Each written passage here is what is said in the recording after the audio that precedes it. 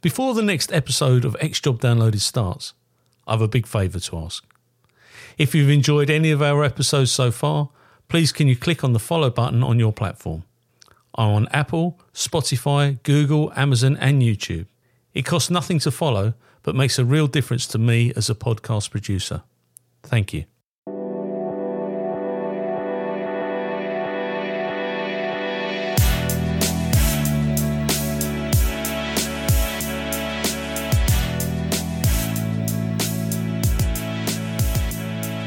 This interview is being tape recorded. My name is Paul Maliri and this is X-Job Downloaded. And today I'm going to interview Gary Jackets. Now, Gary is a former police officer.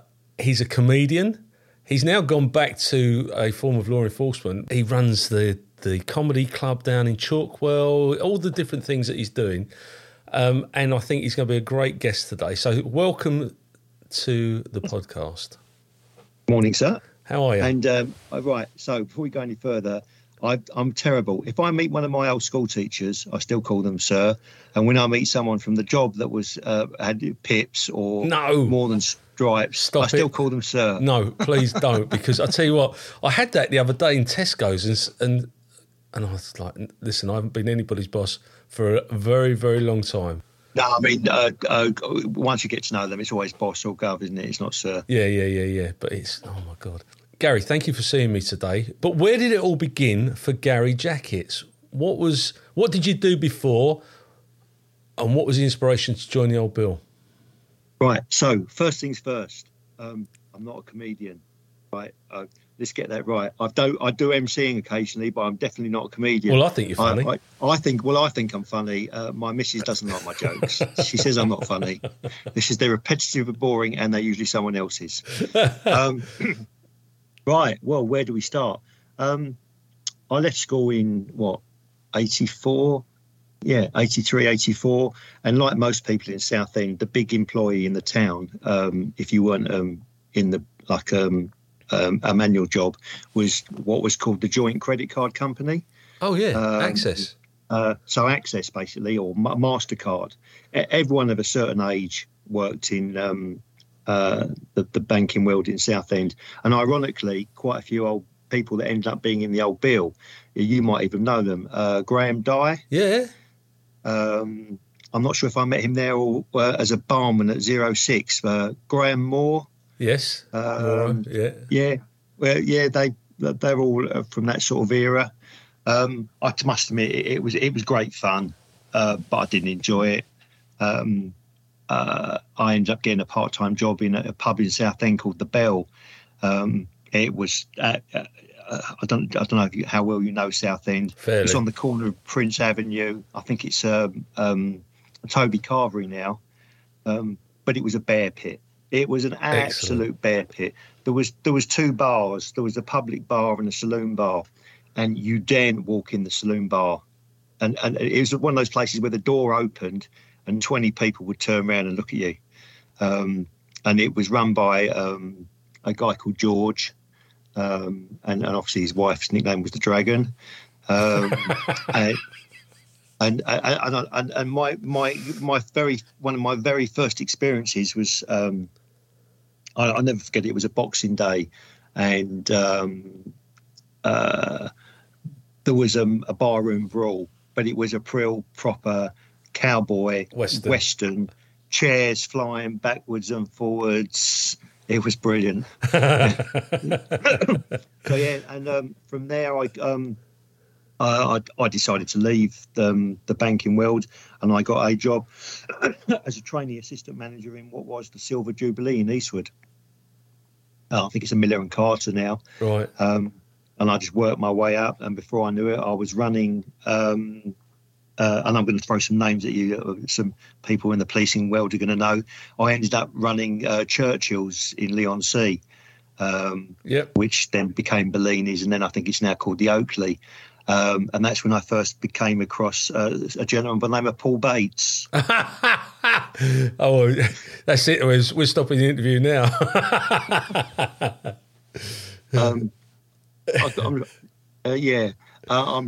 I can't remember how many times he got banned. Yeah, I can imagine. I think the best one was the Trifle and Blancmange fight in the middle of a buffet. Him and Andy Fuchsia together, I'll tell you what a pair of nightmares they are. Yeah, so that's when I first came across them.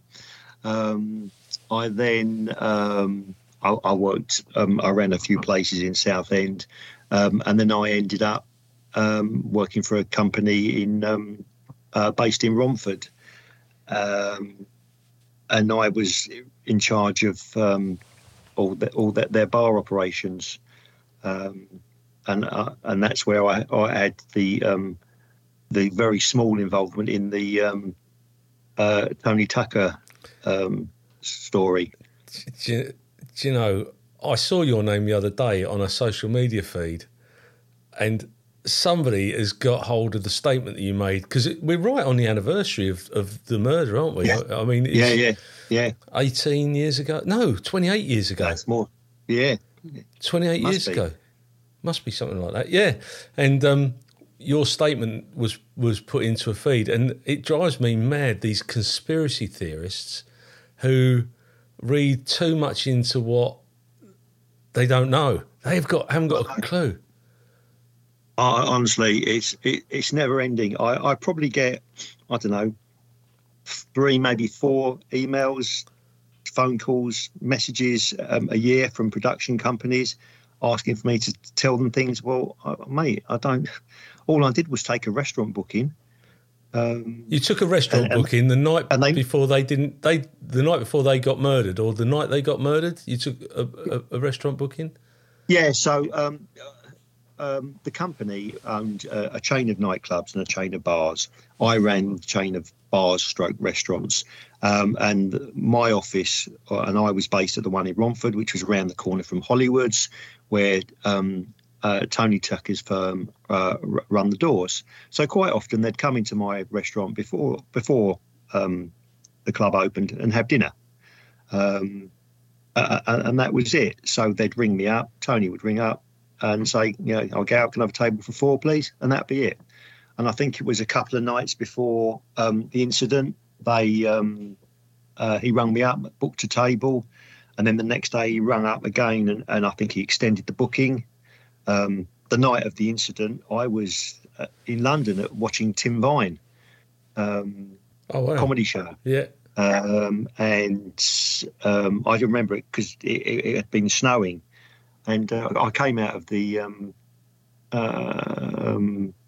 show, and someone rang me and said, "Did you hear what happened yesterday?" I said, "No, what happened yesterday?" And that's when someone told me, and that was it. Police came down, took a statement. I never heard a single thing since, except for I get all these random people ask me to do TV interviews. I'm like, well, what do you want me to tell you? I can tell you in 5 seconds. And then, as you say, someone the other day was accusing me of being in collusion with the police, fabricating a statement. But they're deluded. Mate, there are former police officers that are trying to reinvestigate this, and one of them has gone on record as saying that my wife, who works for us, for X job, that my wife works for a person who used to handle somebody as an informant. My missus has only worked for us. She worked at Stansted Airport before that.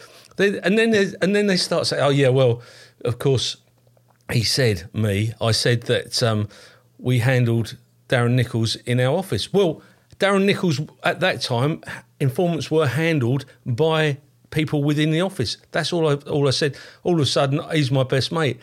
And the classic one is that I said that I'd joined the army, or that I'd been in the army. I've never, ever said I've been in the army. And there's a chap called Bernard O'Mahony who features in all of these.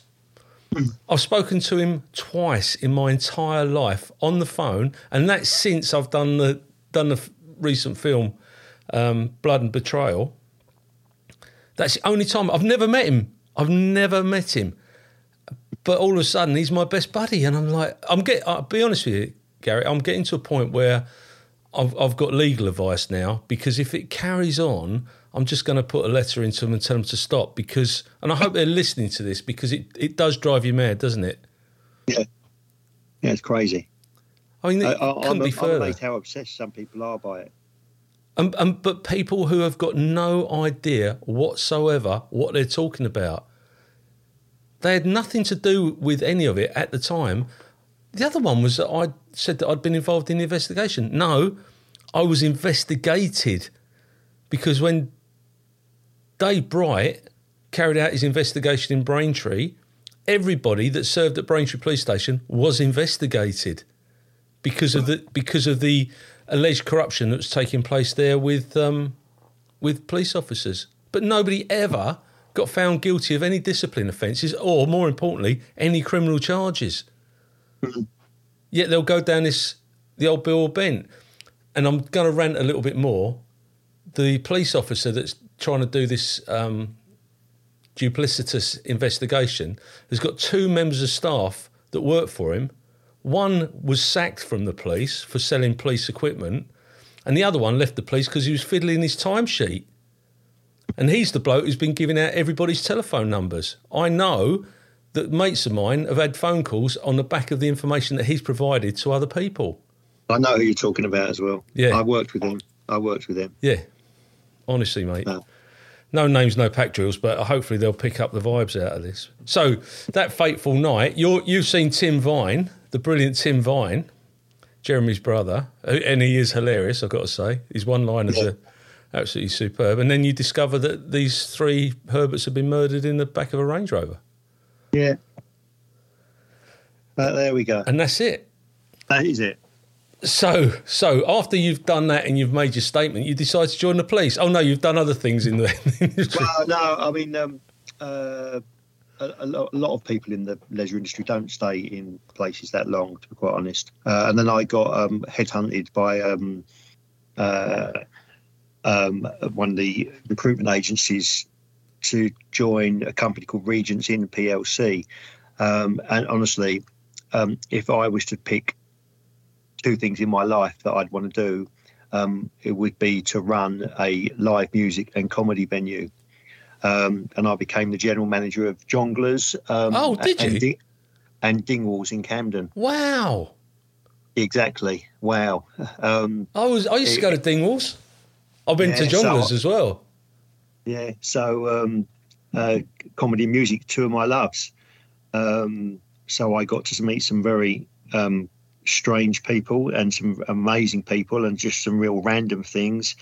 I walk out the front door of my venue at 3:00 in the morning after everyone's gone home, and oh God, blimey! So I can't remember which one of them it was now. It was one of the Gallagher brothers and Paul Weller rolling around the floor, shit-faced drunk. They're best mates, but they're rolling around the floor, hugging each other. You know, when someone's so drunk, I love you, man. I wish in those days we had camera phones.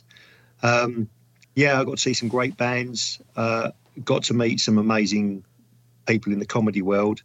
And off the back of that, a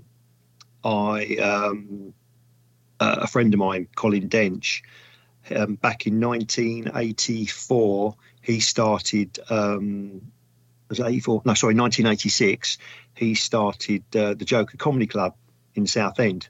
It was in the basement of the Maritime, of the Cliffs Pavilion. Yes. And back in those days, it was probably one of the very, very few places that was open past 11 o'clock at night. And probably one of only, I don't know, half a dozen alternative stand-up comedy clubs outside of central London or Manchester.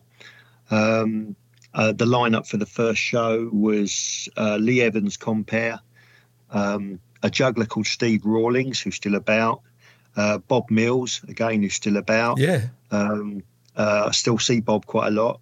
He lives just down the road from me, and bizarrely, I own a house in northern Cyprus, and so does he, just down the road.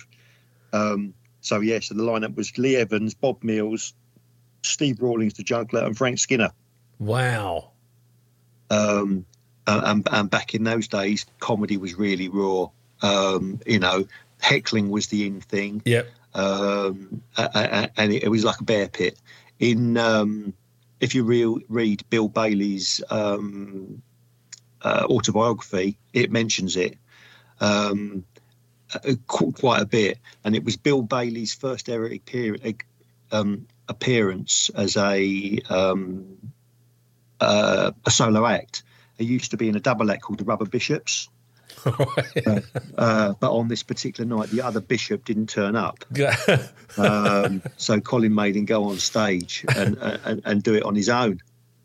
And now he's a megastar. Never look back.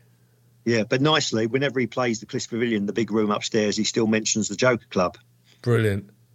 So, yeah, I knew Colin already. After a few years, he was getting fed up of doing the shows. I used to run it with a guy called Martin Treneman. You probably don't recognise Martin's name, but he's one of the characters in The Inbetweeners. Oh, really? Yeah, he plays one of the dads of one of the boys. And he's also got a really good a show on, I think it's on Welsh TV, where he plays a copper. And he's always on TV adverts. He's done loads of things. But so him and Colin used to run the Joker Club. Colin was getting fed up with it because he was doing some other bits and pieces. And so I took it off him. Wow. So I've been running shows we stayed at the Cliff Pavilion until about 2000 and I think it was about 2010. And then we moved it to the Chalkwell Park rooms. So it's been going, 38 years now, 37 years. Fantastic. You name an act in this country, I'd struggle to find someone who hasn't played there. And you've got Phil Jupitus lives up the road from you, doesn't he? He's a... Well, he used to. Oh, right. Now he's not there anymore. But quite a few acts live in and around Southend purely because it's just so expensive in London now. And, of course, you've got Richard Osman who lives in your neck of the woods, or he used to live in your neck of the woods. Yeah, I'm not sure if he still does. Another funny man who's a great author. He's written some really good murder books. I don't know where they get their inspiration from for these murder books, but yeah, he's another funny guy. Huge. Yeah, so that was started my world in comedy, and there's not many people that I've not worked with now. It does get frustrating sometimes because you see them going up the career path, and I'm at the bottom somewhere, and then they go up and up and up, and trying to get them back. But you got Lee Hurst there, haven't you, in the new year?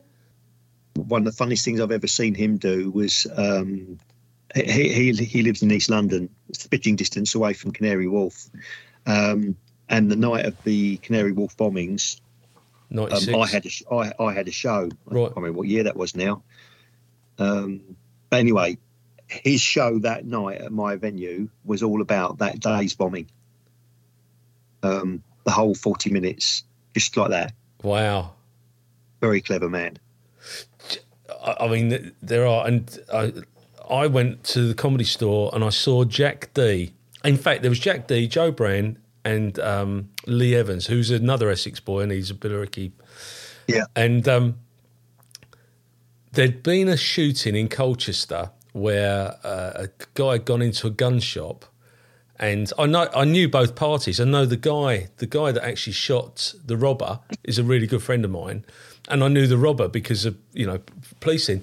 And he did like 5 minutes of telling jokes about how stupid is it to walk into a gun shop and do a robbery. But yeah, Joe Brand as well. I'm sure the Comedy Store still have the big names there. Yeah, they do. And sometimes they just appear. They'll go there as a customer, and Don Ward, the owner, will get them on stage. But yeah, no, it happens quite a lot. I was saying earlier on, we've seen Ian Moore there a few times. Who's another good murder author, and he's into the mod stuff. And yeah, we've seen him at the Comedy Store. I haven't been there for a while. I'll have to come down to Chalkwell though. Well, have you heard of an act called Terry Alderton? Yes. Okay, well, Terry, his very first performance on a stage of any description was for us. And we've become good buddies now. and he's going to have a go at me when I tell you I can't remember what year it was, but it's a good, I don't know, 20, 25 years, maybe longer, years ago. And yeah, we've stayed friends ever since because we're both Southend United fans. We go to football together. And he's headlining my Christmas show this Sunday. Right. We'll get something out in a minute. I'll do a separate piece, and we'll say that you've got a show this Sunday. Oh, bless you. He's always a crowd pleaser, but he holds the record for getting the most standing ovations at the Comedy Store. Oh, really? He's just bonkers, absolutely bonkers. And he does this bit where he turns his back on the audience, and so he faces the wall, and a different voice in his head starts telling the gags. And he did that as a one-off. And Eddie Izzard was in the audience, and Eddie Izzard said to him, "You need to elaborate on that and do that more. That's really good." And now it's the main part of his act.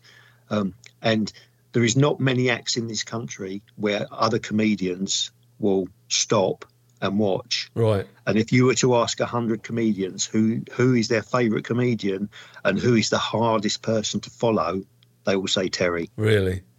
Yeah. That's fantastic. Exactly. How did that? So you go on and join the police service. Did you carry on your comedian stuff and doing your commentary? I'm massively. You've probably seen that I'm massively into running.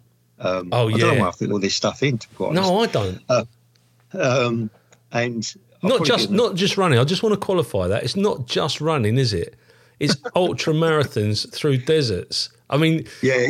I'm knackered just looking at your Facebook feed. Before we did this chat, I was doing one this morning with some race organisers. I'm doing hopefully a project in Namibia in Africa in November. It's 160 miles, I think, across the Namibian desert. But it's the temperature is I'm old school, so I work in hundreds. It's about 115, 120 degrees. Oh my God. Over 5 days. So anyway, so that's sort of one of the bits how I got into policing. I used to run for Benfleet Running Club, and I used to run and train with a girl called Kirsty Snellgrove. Yes, I remember Kirsty. Yes, I do. Bless her. Yeah, bless her. And I told her that I'd always shown an interest in doing policing. Ironically, when I was working in London, I decided to go to an open day at New Scotland Yard, and I went to this recruitment day. And halfway through the recruitment day, there was a bomb scare, and we had to evacuate the building. And I never went back. But I told Kirsty about my idea about joining the police, and I was bored of doing the leisure industry, and she sort of got me involved. Before I knew it, I joined. But this is how bad is this? So at the time, Essex Police weren't recruiting, so I applied to BTP. So I rang them up, said, "Yeah, I want to join the bill." So they said, "Okay, well, we'll send you an application pack." So it came in the post. I spent ages filling it out, with all these long-winded questions. Took me weeks and weeks and weeks to fill it all out. Sent it back. Letter in the post. "Dear Mr. Jackets, thank you for your application." And this is their favourite strap line. "Due to the high number of applications, it will be, 8 weeks before you hear from us again." And that was it. 3 weeks later, this massive, great big package came in the post. "Oh, what is it?" I opened it up. It's my joining instructions. No.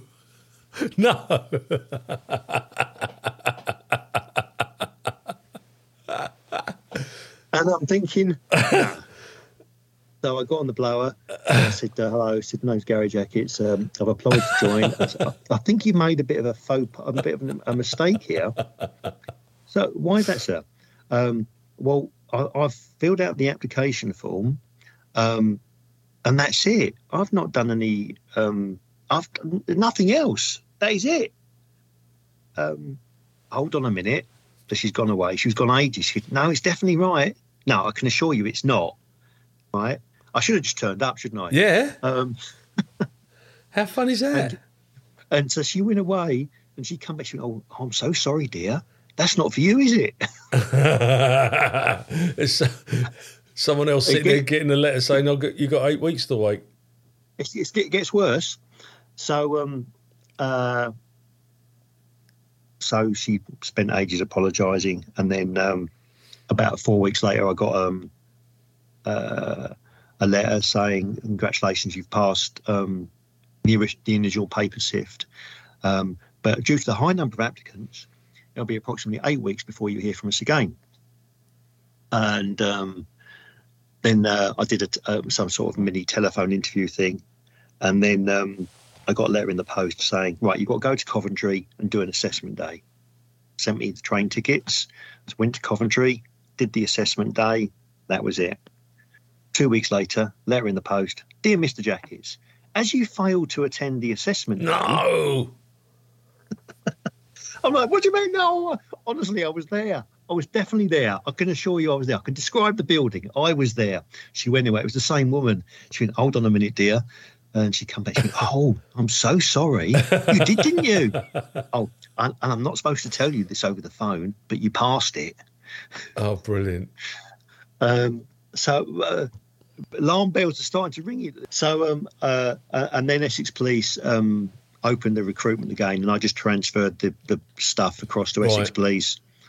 And then it all went tits up from there. And what year was that?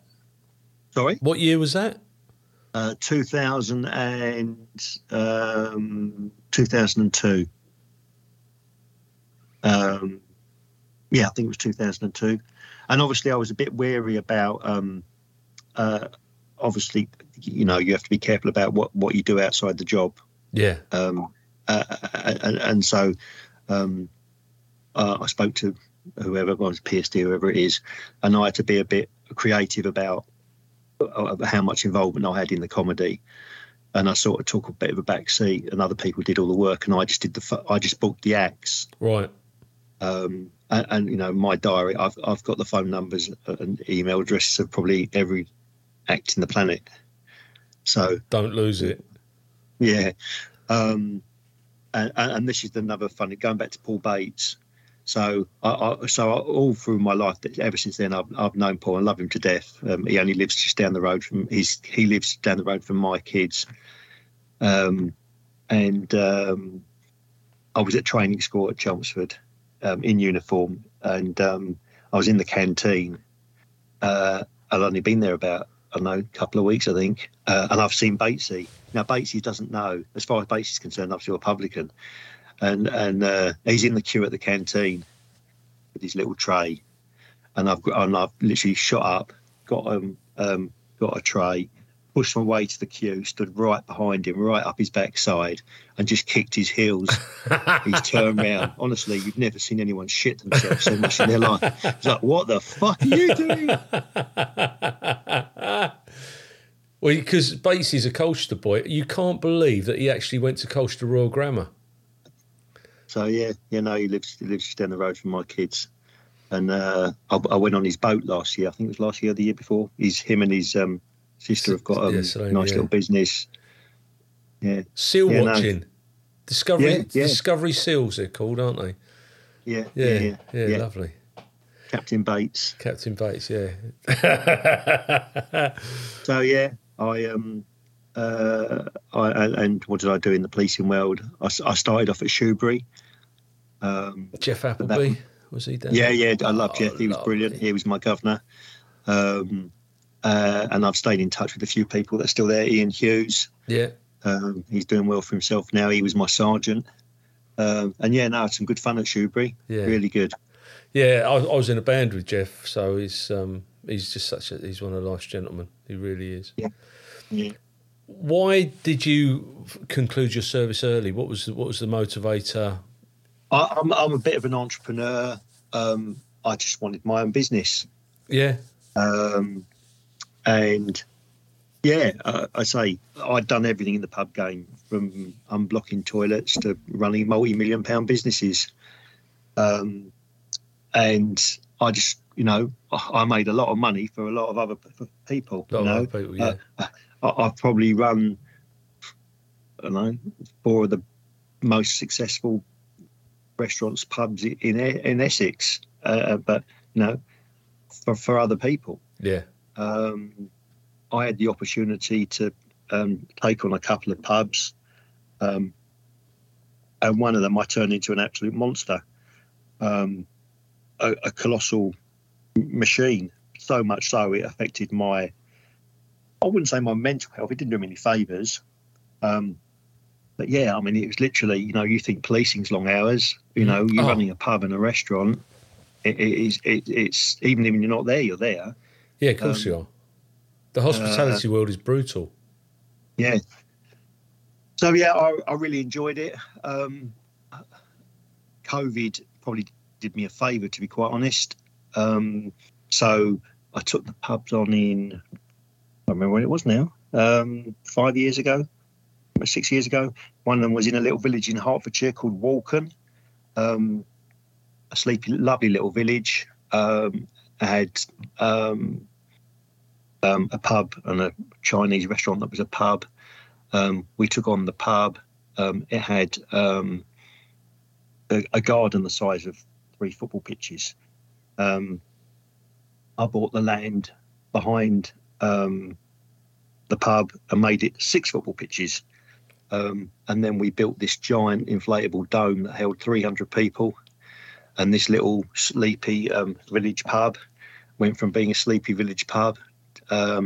We held a wake for a Met police officer in the back garden, and we estimate there was 800 people there. My word.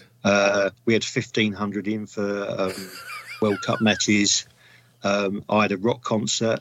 You name it, we did it. Outdoor cinema. One of the locals said to me, he said, build it and they will come. And he said, I hate you. He said, my wallet is empty and my waistline has grown. Once a year, we used to put on this music festival called Magna Fest, and the police had to come and do crowd control in the streets because the roads are blocked. I turned it into an absolute monster. But at the end of it, I was physically and mentally exhausted. Yeah. And then COVID came along, and honestly, so the whole village used to come to the pub on a Friday after work, and it was although it was only 5 or 6 miles from Stevenage, it was in the middle of nowhere. A lot of farmers, agricultural people lived in the village. You'd have 8 tractors in the car park at 5 o'clock on a Friday. The whole village used to come to the pub. It was rammed.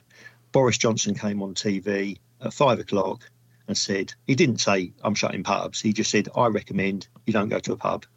I went from having 150 people in the bar at 5 o'clock to having 4 people in there at 5 past. Mm-hmm. Literally. Business was buggered. A brewery wanted to buy them back off me. So I said, thank you very much. Took a while for the sale to go through. So every week we were hemorrhaging money because although we had a government bailout, we still had to pay gas, electricity, water. Of course. Still had to, the staff were furloughed, but I still had to pay their pensions, their national insurance. So every week I'm going £200, £300, £200, and with nothing coming in. No. Obviously, comedy shut overnight. Nearly every comedian you spoke to became an Uber driver. Yeah. So I thought, right, okay, what do I do? So I went and got a temp job in Herts Police for 6 months. And you're still there? And that was 3.5 years ago. How many hours do you have to do? I was doing full time, but I've got to say, I'm struggling to say anything negative about them. And I work there now full time permanently. And yeah, I've still got the house in Cyprus, but I couldn't even go there. Northern Cyprus shut their borders, and that's why they only had about 20. I think they had 20 deaths in the whole island. No one was allowed in. No one was allowed out. Well, never. So yeah, and that was it. And then slowly, the comedy world started again. It wasn't the same, and yeah, it's getting back to normal now. But people are different. They tend to not book for shows a long way in advance. They leave it to the last minute. Yeah. Yeah, we noticed that with and live music. To be honest with you, whilst I'm still doing the band, it was almost the death knell of live music for a lot of bands because we don't put a great deal of effort into getting new gigs. I mean, it does. It is one of those things. But you've got a number of very famous friends, haven't you? I mean, you've named a few already, but who's up there on the A list? I mean, who would you say if I picked up the phone now, Paul, I could phone X in the British comedy world? Oh dear. I mean, some of them are names that most people haven't heard of. They're my favourites. The one that stands out to me, and there's very few people that I'll pay to go and see. And one of them is a guy called Daniel Kitson, who a lot of people haven't heard of. No, I haven't heard of him. No, but I mean, if you go and see a Daniel Kitson show, I guarantee you'll see half a dozen comedians in the audience. Right. He doesn't do TV. He doesn't do interviews, but he's just amazing. It just blows my mind. But ones that people heard of, I mean, Mickey Flanagan, he was our resident compere, along with Ross Noble. Really? For many years. And I just see them as, especially Mickey, as normal, everyday blokes. Yeah. How you see him on stage is how he is in real life. He doesn't forget his roots. If I was to bump into him tomorrow, the first thing he'd say to me is, he'd take the Mickey out of the old bill. Yeah. And then he'll ask me how my kids are and how's the running going. Fantastic. He's just a normal guy, and what he's achieved from where he started is phenomenal. Yeah, it is, absolutely. Yeah, I went and saw his show last month, and it's still hilarious. Oh, he's funny. And you think he's playing to tens of thousands of people, isn't he? I mean, he bangs out the house. Yeah. Oh, yeah, because he was playing down your way, wasn't he? He was... Yeah, he did a couple of shows. He always comes to Southend. Yeah. I mean that out gag that he's doing. Oh. I mean, he was... but he's been doing that gag. That's 15, 20 years old, He did that in Churchill's and at my place 15, 20 years ago. But that's the Max Miller in him. If you go, Now here's a funny thing. You've got all those, your Larry Grayson, Shut That Door. It stayed with them for their entire life. So Out is just going to be, that'll be a strap line for him forever and ever. Amen. Yeah. It is funny though, because I don't shout about my comedy stuff when I'm at work in my day job, and I sit there sometimes and people always go on about comedy, and I'm sure if and they throw all these names around, and I'm going, I know, I saw him yesterday, and they wouldn't believe me, and that's somewhat, it's quite funny sometimes, and or I'll get a phone call at work from someone from the comedy world. And someone walked past me the other day, and I can't remember who it was. I think it might have been Bobby Davro. I can't remember. But I was on the phone to FaceTime to one of them. I can't remember who it was. Anyway, yes, it was someone from the... someone walked past me on my phone and went, "Is that... What the fuck? Who are you talking?" Oh, that is so cool. That is so cool. But like you say, they're all human beings. They all have to get up and use a loo in the middle of the night. And it's... is there anyone you wish you'd have seen, that you never got the opportunity, a comedian? Yeah, I mean, I've managed to see, who did I see that was on my hit list? Billy Connolly, I got to see him. One of the best nights. And honestly, I just wish you could film more of these random things I've seen. It was a Jewish charity night, and it was Bob Monkhouse, Bruce Forsyth, and Jeremy Beadle. Wow! All on stage together, absolutely shit-faced. Fantastic. And they were trying to carry Bruce Forsyth off stage, and he just wouldn't go. Honestly, it was one of the funniest things I've ever seen.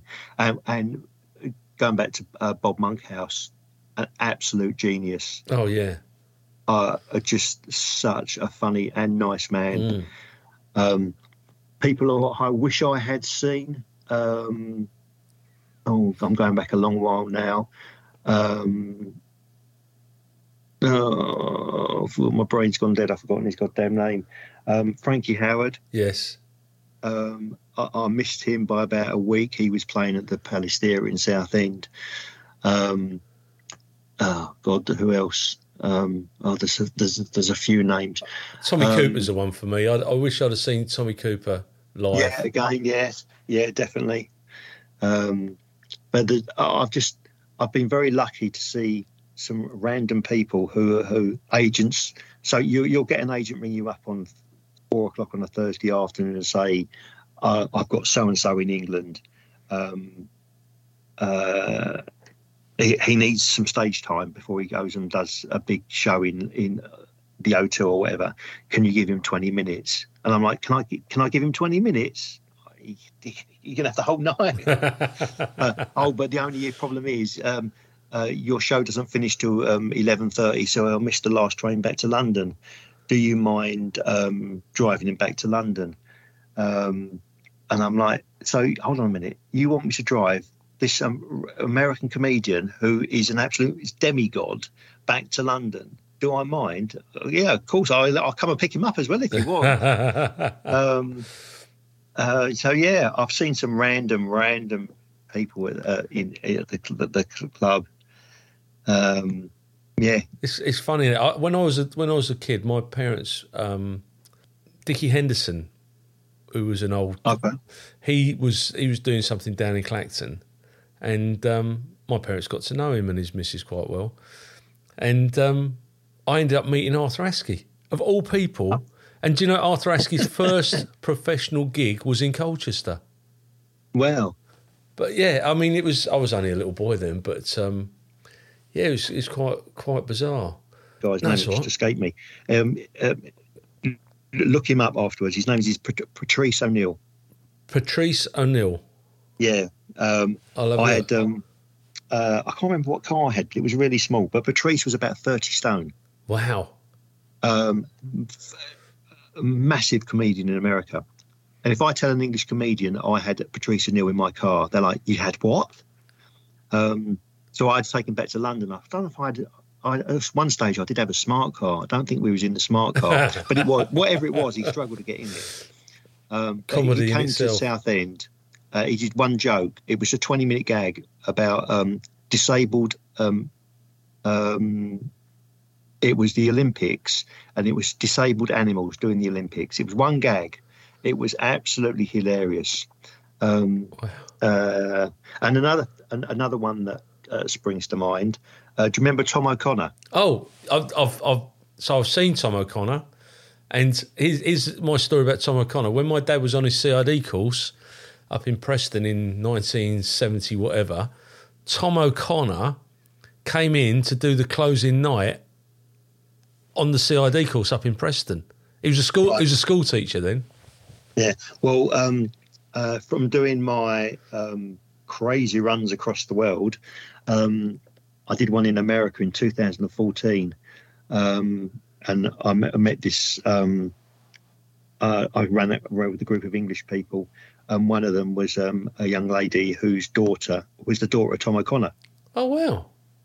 And I'm still friends with her now. She's now in a relationship with one of my best mates who was also in that race. We've become friends ever since, and we do races all around the world now. I got introduced to Tom. I met him for lunch one day, I've never laughed so much in my life. Bearing in mind he's now in his 80s. I think he's gone, isn't he? Is he part? Did he? Has he not passed away? Unfortunately, passed away last year. But he had Alzheimer's. Oh right.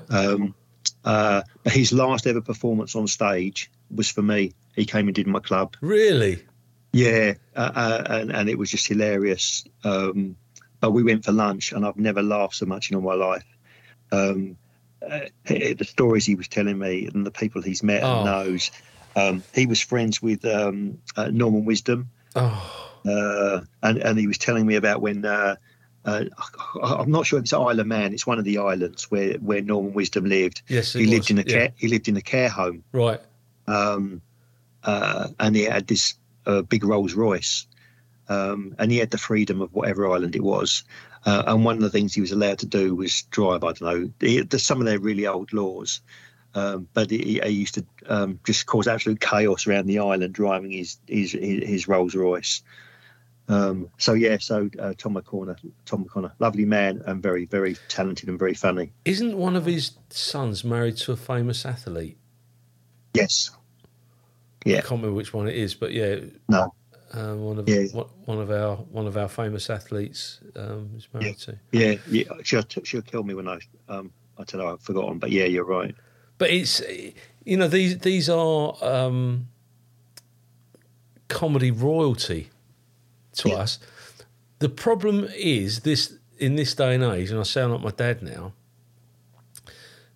You and I were brought up with your Norman Wisdoms, your Max Bygraves, and then you moved into Steptoe and Son and all the comedy programs. Yeah. There are so many channels now on the television that I miss half these things. Yeah. I don't get to see the comedy stuff. I love Lee Mack. I think he's absolutely brilliant, the stuff that he does. But you have to really look for some of these things. Yeah. Yeah, me and the missus, we watch the program, the quiz show that Lee Mack's on now, 100 to 1. Is it 100 to 1? I don't know. Yeah, and Lee Mack's the host. We applied to go on that, and we got through to the TV show. It's airing next March. Oh, right. And so, and Lee Mack was the host of that. But unfortunately for me, so my missus was actually on it, but because they have 105, 110 contestants, but only 100 actually go on the show. Right. And I was one of the bloody 10 that didn't. Well, don't tell us the outcome. We'll look forward to seeing it. So I could have given him some right stick, because Lee's done my club a few times. Brilliant. Now, how often is the club on? Last Friday of every month. In the Chalkwell Park rooms, which is in Chalkwell Park. I'm hoping you'll come down and see us one day. I will absolutely come down. Absolutely. Yeah. I'll absolutely come down. I've tried to give it up a few times, but I did once, and some of my regulars, some of the punters have been coming for 25, 30 years. They basically said, you can't give up. I can't. So we're not allowing it. Carry on going. Okay. Brilliant. But it pays for all my races around the world. It's not a cheap hobby. And I've got one in America this year and one in, as I said earlier, in Namibia. So somebody's got to pay for them. So, but you're always looking for sponsorship as well, I would assume. Yeah. Always helps. I quite often do the races for charity as well. I support a company that raised money for a thing called Duchenne's. Yes. Which is a form of muscular dystrophy. Yes. My friend's son has got that, and he's raised millions trying to find a cure because it's an incurable disease. Right. So, keeps me off the streets. Well, what we'll do is we'll put all your social media bits in here for Chalkwell rooms and for your running, etc. It's funny though, isn't it? Because I get not jealous, but envious. I see people of my age or even younger than me who have joined the police at a yearly age and are now 50, 52, 53, retiring with their big pension pot. And there's me still busting my balls at 59. Yeah. But when I speak to policemen, they all say the opposite. Go, oh no, we're jealous of what you've done. And I make you right. Do you know I retired at 51, and I've been retired 7 years. 7 years this December. If I knew then what I know now, I don't know that I'd have done the 30 years. It was different because the pension was different, etc., etc. I enjoy working for myself, but I have got that cushion of, I've got the cushion of my pension. But I am envious of you because whilst I do this and I do my TV bits and all the other stuff that I do, I'd love to get up and tell a joke. Yeah. My own joke, not one that... But then nobody would laugh at my own joke. So it's a real... But I am envious of people like you because you've got the foresight and the courage to go and do what you want to do. I didn't have that. I joined at 21. By the time I'd done 15 years, I was 36. I had a couple of kids. I had a huge mortgage. All the detritus that goes with life in general. And I was then stuck for the next 15 years. So, yeah, I do get it. The police isn't the job that you joined or that I joined. That's one thing I will say. Yeah, I mean, I've done 15 years in total, and I've seen a phenomenal change in those 15 years. So I dread to think how much it's changed for you. Yeah, and like I say, I sound like my dad sometimes because I just think that it's sometimes it's lions led by donkeys, but they're not all donkeys, by the way. At the top, some are very, very nice and very competent people, but they're hamstrung by governments and everything else that go along with that. Yeah. What was the highlight, before we conclude, what was the highlight of your policing service, though? The highlight? I had a really... I was quite lucky in that, although I started in uniform, pretty quickly I ended up being in the world of detectives and CID and whatever. And I was involved in a project for, 15 months, I think it was, where it was a covert job, right? Yeah, in Southend, and I got to work with some great people. I'm sure you'll know some of them: Simon Doveston, and some other interesting characters. Yeah, and it was a real eye opener for me. And I never realised that what we were doing and things like that even existed.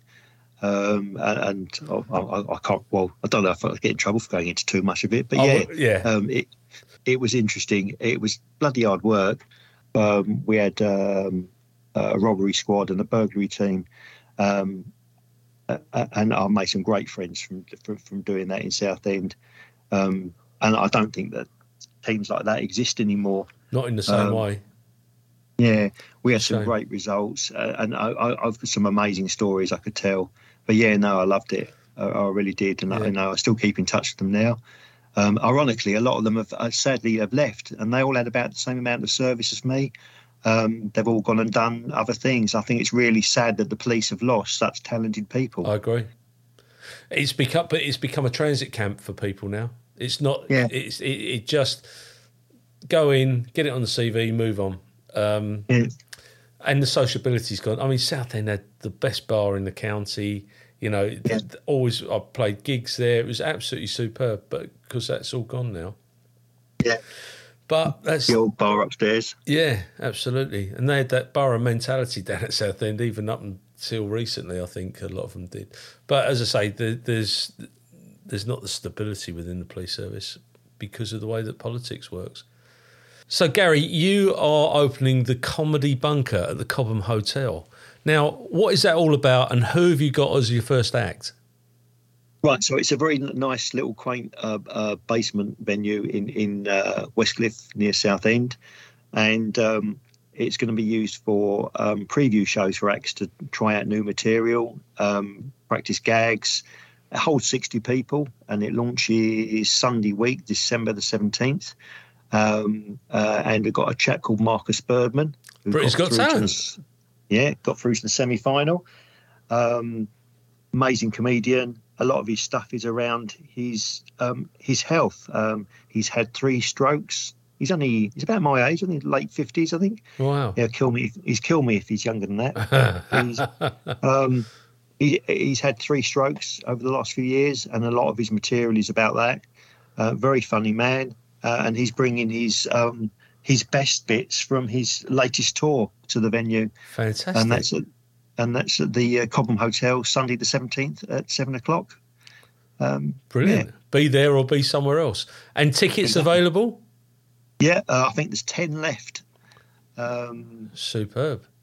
Yeah. Well, and, I look forward to seeing that grow as well. Yeah, you can find all about it at thejokercomedyclub.com. Mate, before we go any further, I've got to ask you this question. You've got anything you'd like to add, alter or correct in relation to the statement that you've made today? No, I don't think so. I'm going to sign it away. I would like to wish you all the very best for 2024, mate, and I hope that the club goes from strength to strength and that you get everything that you deserve. But yeah, take care of yourself. Thank you very much. Good to see you. Good to see you too.